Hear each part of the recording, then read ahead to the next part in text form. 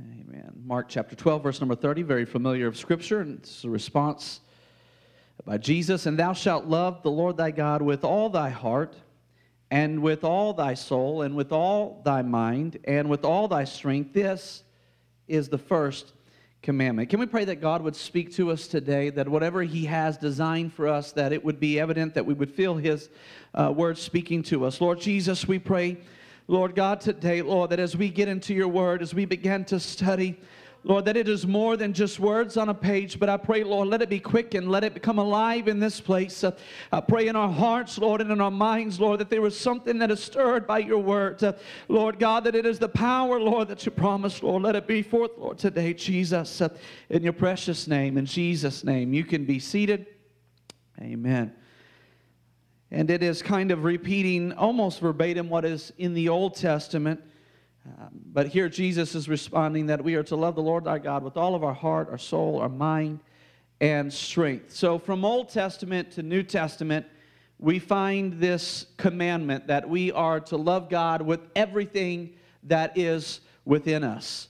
And that seems okay. And in case you're wondering, Old Testament to New Testament, we're actually still in the New Testament. It's all right. It's still being written. It's just not being added to the pages of this word here. But we are part of the New Testament church. We are instructed to love God. But I think we need to know at times that it is not just a one-way street. God loves us. More importantly, God loves you. I know that we hear that, and maybe we think that it is something that is simply a topic that needs to be relegated to a Sunday school classroom somewhere. That's where they can sing the song, Jesus loves me, this I know, for the Bible tells me so. Little ones to him belong, they are weak, but he is strong. Yes, Jesus loves me. Yes, Jesus loves me. Yes, Jesus loves me. The Bible tells me so. Is that last line that I want to look at today here in a few moments. But I remember being in a service as a young person, probably junior high or high school was probably one of the first times, and probably on the platform playing a saxophone or a trumpet somewhere.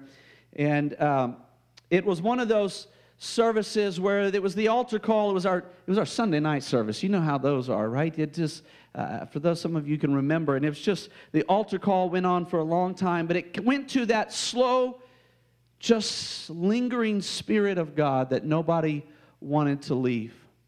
And I remember watching as the worship leader, who also played the piano or the organ, whichever he was on at that time, and he looked at me and knew that there was going to be a change in the song.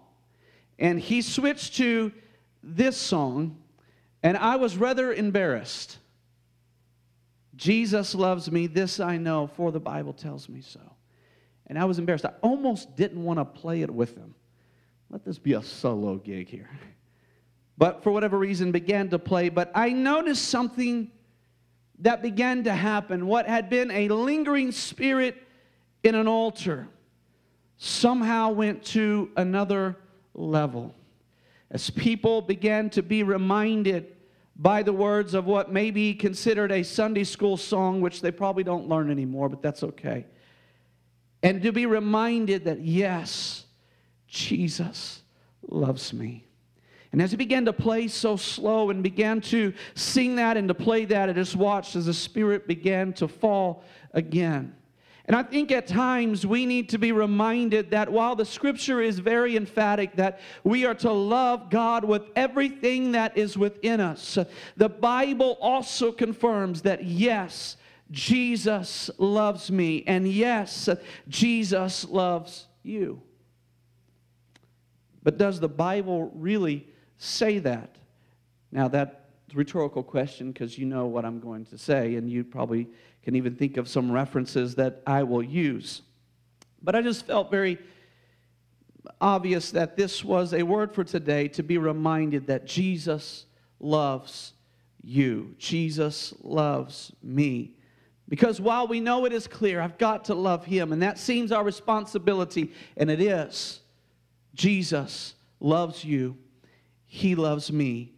And the Bible does tell me so. 1 Corinthians chapter 6, verse number 9. Make no mistake, know ye not that the unrighteous shall not inherit the kingdom of God. Be not deceived, neither fornicators, nor idolaters, nor adulterers, nor effeminate, nor abusers of themselves with mankind, nor thieves, nor covetous, nor drunkards, nor revilers, nor extortioners shall inherit the kingdom of God.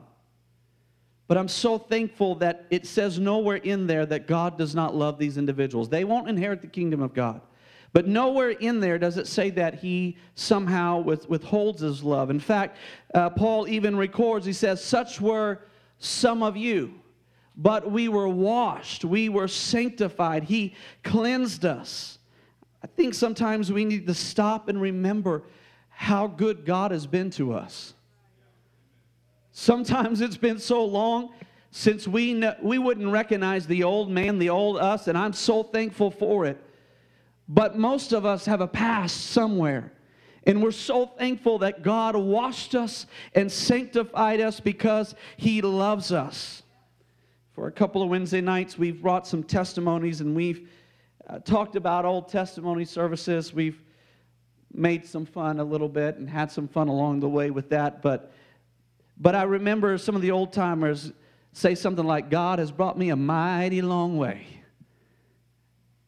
As a 7, 8-year-old, I didn't know what that meant. It's about a 30-minute trip here. That's a long ways to church. But when you have been through some things and you see how faithful God has been to you and how he's never given up on you, you can make those statements and understand that God has really brought me a mighty long way. He has followed us. He has pursued us into places that we would be embarrassed to know or to tell anyone else that we were involved in, but yet still there is a God that is reaching for us, that follows us. We hear the stories of those that have somehow turned their back on the faith, but yet at times they feel that presence of God overwhelm them in the strangest of places where you would assume it's a godless place, that God couldn't even be there. But God is chasing them down, and they feel the love of God. So I want to share with you what the song says, that the Bible truly does say so, that yes, Jesus loves you. Someone has to know it's not simply a feeling alone, but it has to be the understanding that the Word actually says it, to get it inside of our head, to know the knowledge of who God is. So it doesn't matter if you feel it or not, you have to know that yes, God loves you and he loves me. He has, he does, he will, and he always will love you and me. Paul begins to paint a picture as well in Romans chapter 5, verse number 6. He says, for when we were yet without strength, in due time Christ died for the prayer warrior, the one who has been in the faith 70 years and never made a mistake. I don't think that person exists, but let's assume it did. That Christ died for the ungodly. That's some love. In fact, it goes on to make it very clear. Verse number 7, for scarcely for a righteous man would one die, yet peradventure for a good man some would even dare to die. And verse number 8 makes it clear for us again, but God commended his love toward us in that while we were yet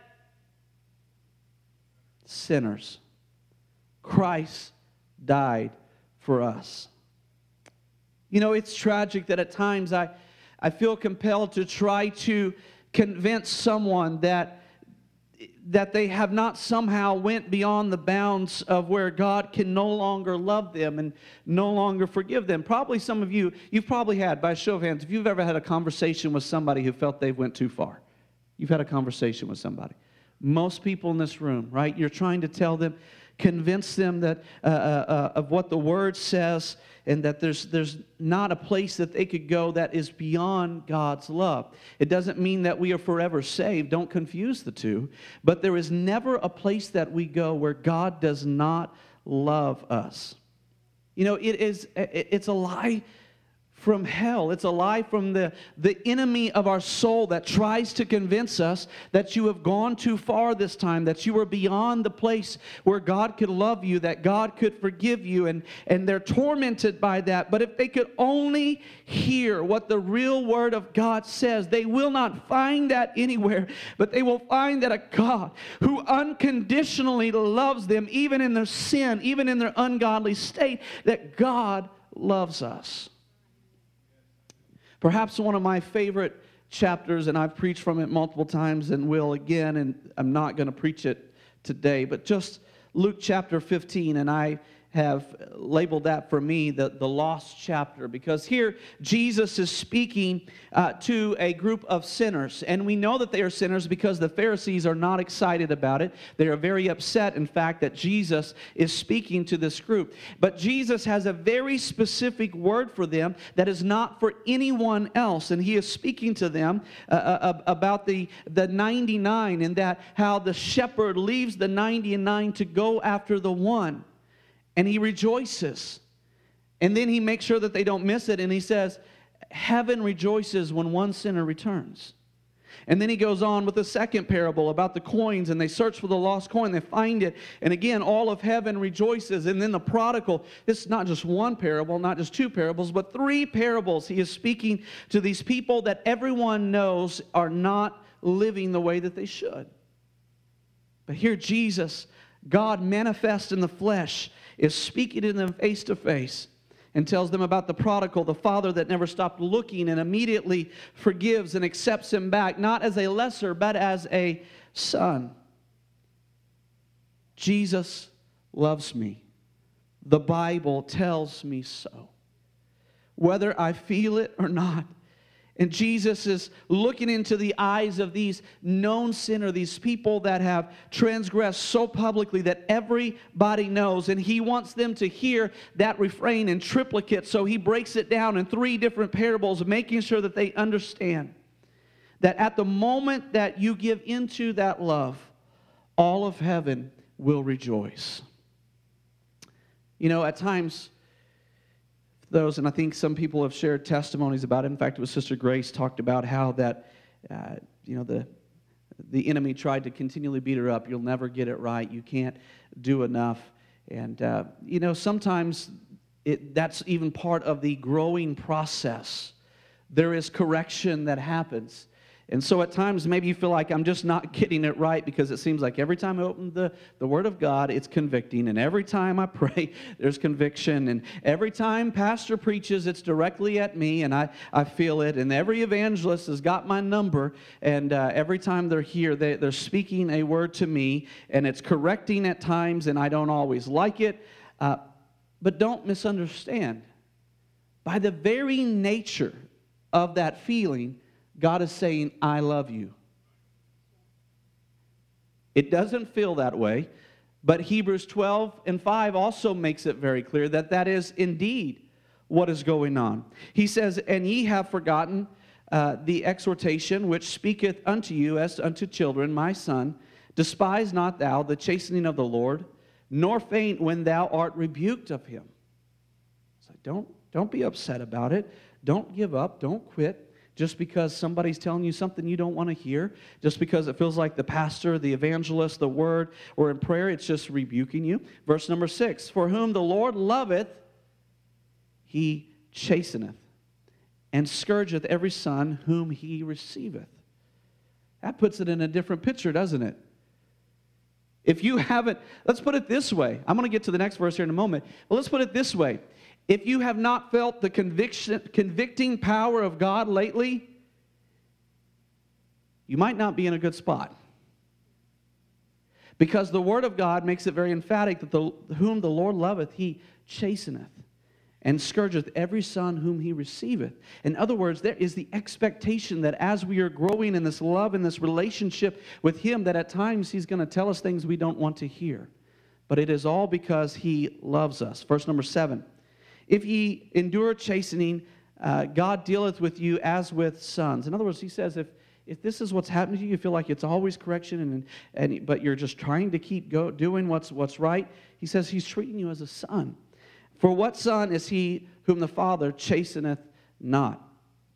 Now, we have probably all met some children who their parents did not, who the parents did spoil the rod, right? Who they never got correction. In fact, I was talking with somebody before service, and we were talking about what some of our schools look like these days, and it was like some of them just need some correction. And definitely that was the expectation here in the Old Testament writer, that a parent who loves his child is going to correct them at times. He's going to make sure that they know the difference between right and wrong. And it's true, as parents, we don't or we shouldn't correct out of anger, but we're trying to shape our children because we know that that's what is needed. And it isn't easy. Sometimes it really does hurt us more than it hurts them. Okay, maybe it's just me, but sometimes it really does hurt me more than it hurts them. Or even just keeping up with how long they're grounded and what they can and can't do. Sometimes that's just troublesome, right? It's inconvenient. But as a good parent, I try to keep up with what I said I was going to do because I'm hoping that they learn something along the way. And sometimes, no doubt, as earthly parents, sometimes we get it wrong and we don't do it quite right. I believe God gets it right, but sometimes we're not perfect. But no doubt, as a child that is receiving the scolding or the punishment or the correction, how does that feel? Insulting? A sign of complete failure? My parents don't love me? And no doubt the parents are having a hard time with that because they actually do love their children. That's what sometimes is a tug of war. As a parent, you correct them, but then you want to hug them because you want them to hug you back and feel like everything's okay. But yet you did it's difficult at times to try to walk that line of correction. But as parents, even regardless of what maybe the child feels, we want them to know that dad still loves you, that dad still cares for you, that mom still loves you, still cares for you. Yes, there has to be correction, but it's because I love you. Now, it's much easier as parents to understand that sort of oxymoron, right? As a child, though, it's difficult. And for us, at times, it is hard for us to believe that God still loves us when we feel the correction, and we sometimes feel like a failure. David is in a similar situation, and we think of one of the main sins that David had, and this is not that one. It is one that you probably would not think of as a sin. And what great sin did David do? He numbered the people. We are in great sin every single Sunday because we number the people. Sister Lindsay right now is furiously noting and numbering the people. Who's here? Who's not here? Thankfully, God did not give us the direction not to number the people. So I think we're all right. But for whatever reason, God did speak and told David that it was not okay for him to number the people. And I don't know why he wanted to number the people. They were being victorious. They were winning wars and battles. But for whatever reason, he chose to number the people, even though God said not to. And he is faced with 3 punishments, and he gets to choose. He says, David, you can choose whatever punishment you want. Now, to me, if you read it, and this is not the point of this lesson, but they don't seem all equal to me. There are some that I would rather choose than others. But he gets the choice. And what does David do?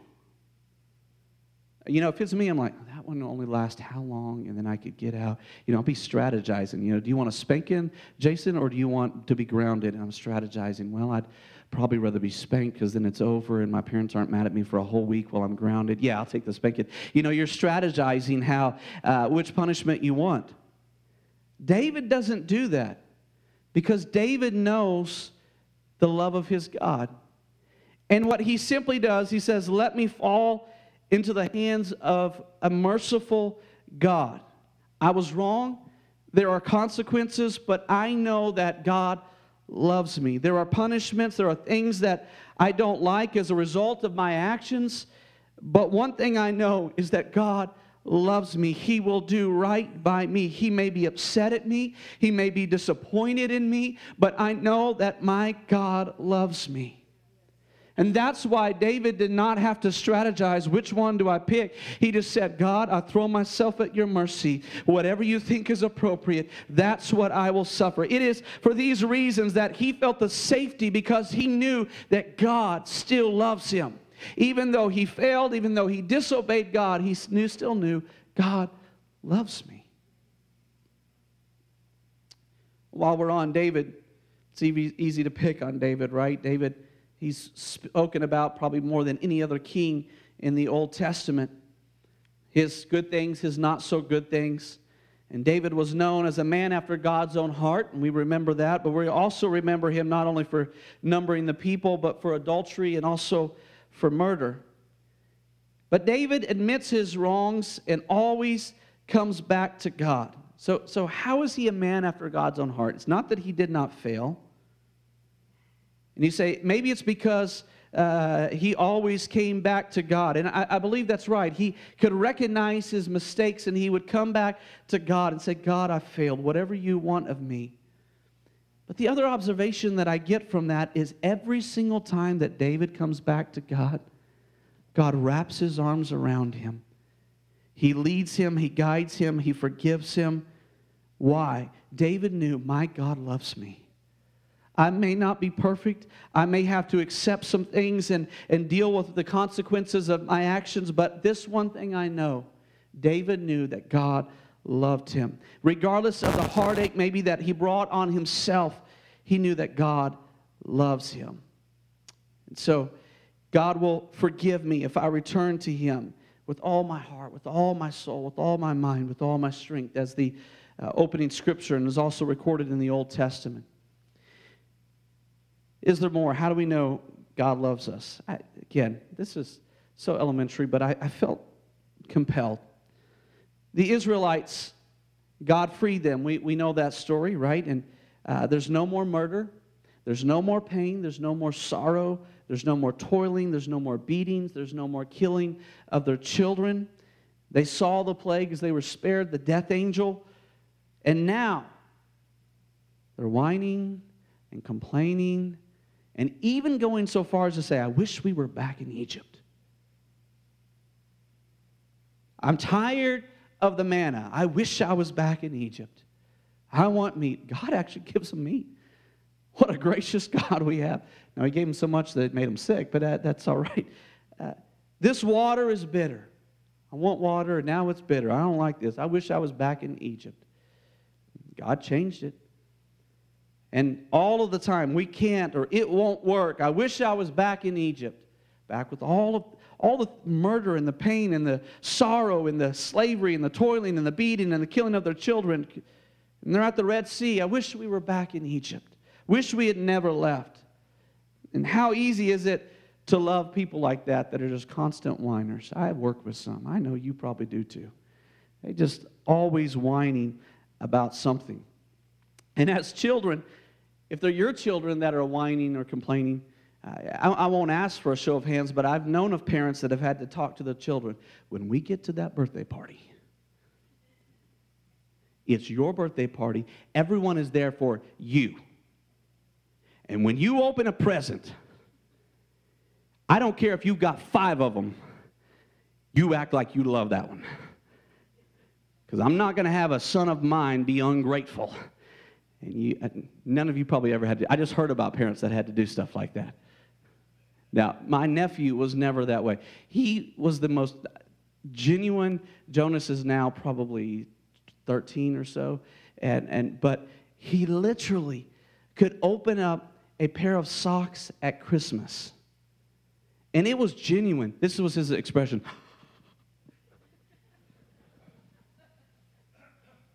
They're white and red.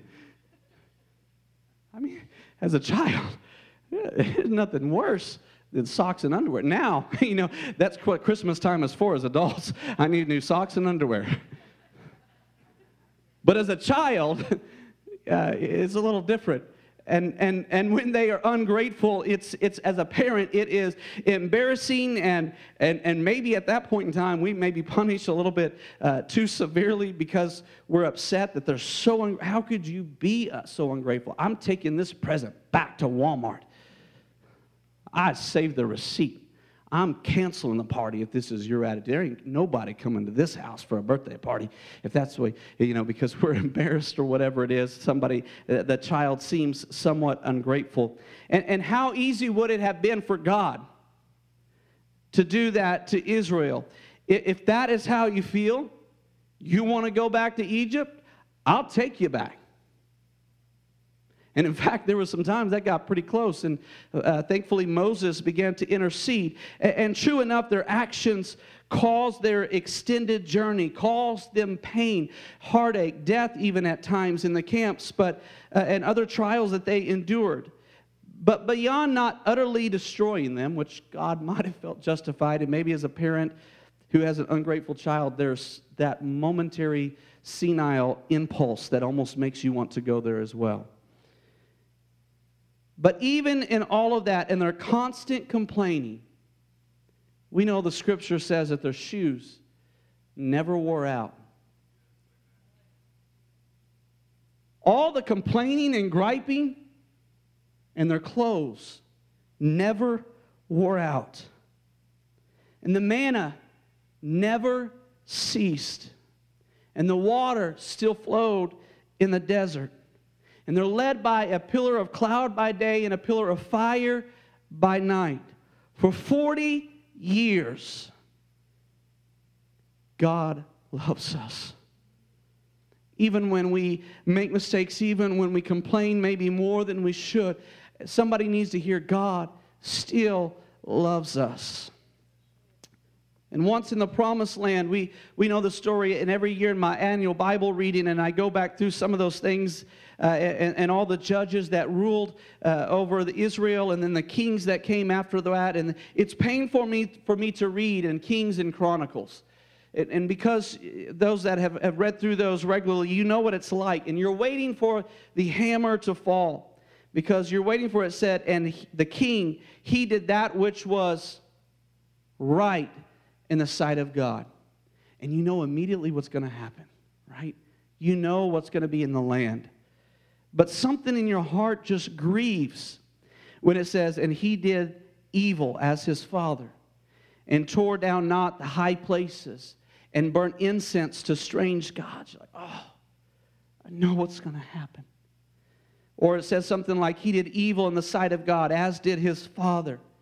And again, the tragedies that always befall them simply because they have turned from God. And many times he considers destroying them completely, but because of his promises, he does not. But tragedy and persecution, sometimes for generation after generation after generation after generation. It might have been 5 generations that have taken Israel so far from God that the people that don't even know who God is, they don't even know how to worship him, they don't even know how to serve him.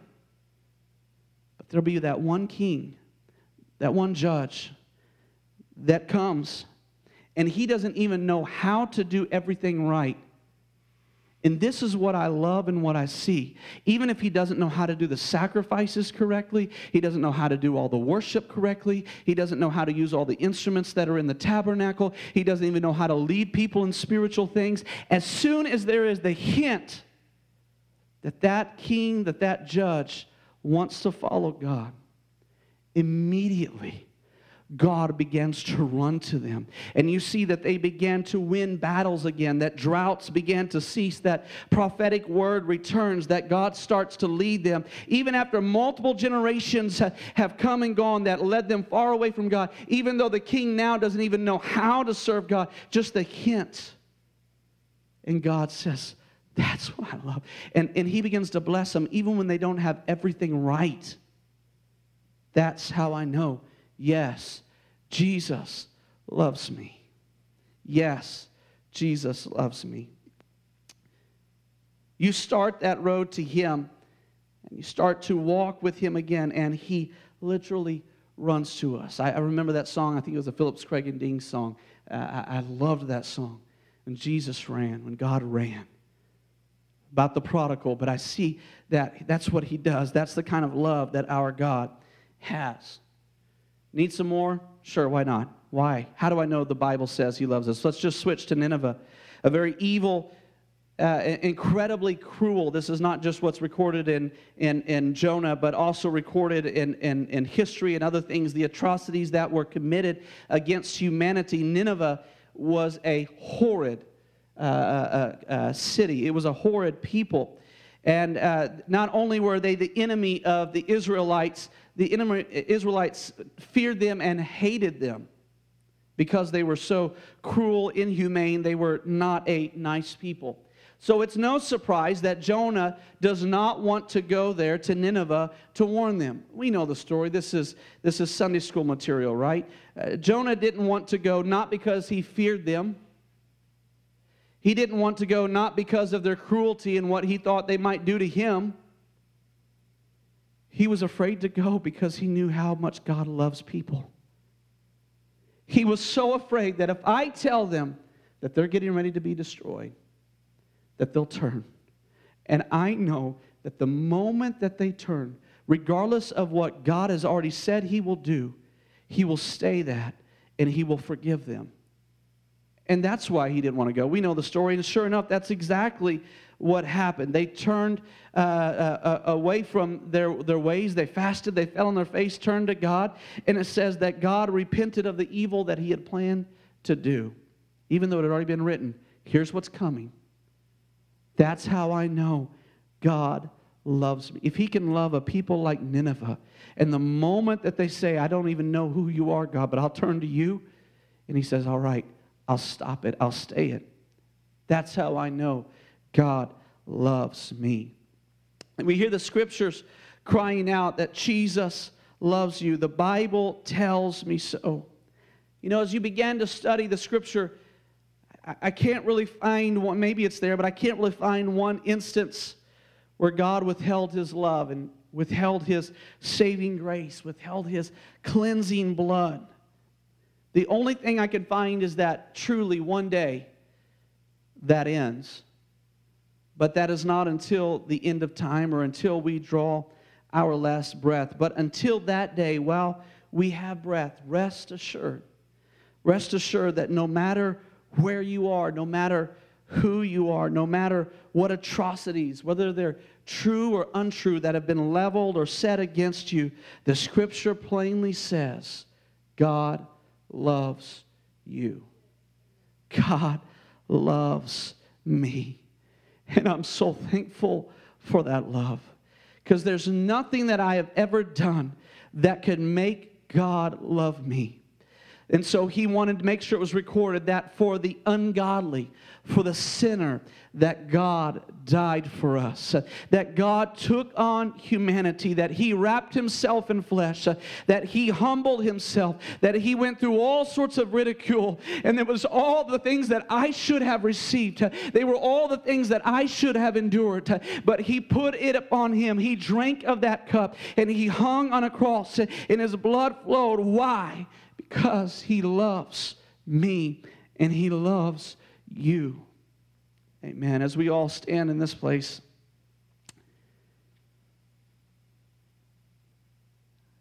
I don't know why somehow it wrote it more of a lesson, and it seems that it's the emotion is maybe more than a typical lesson, and maybe God just,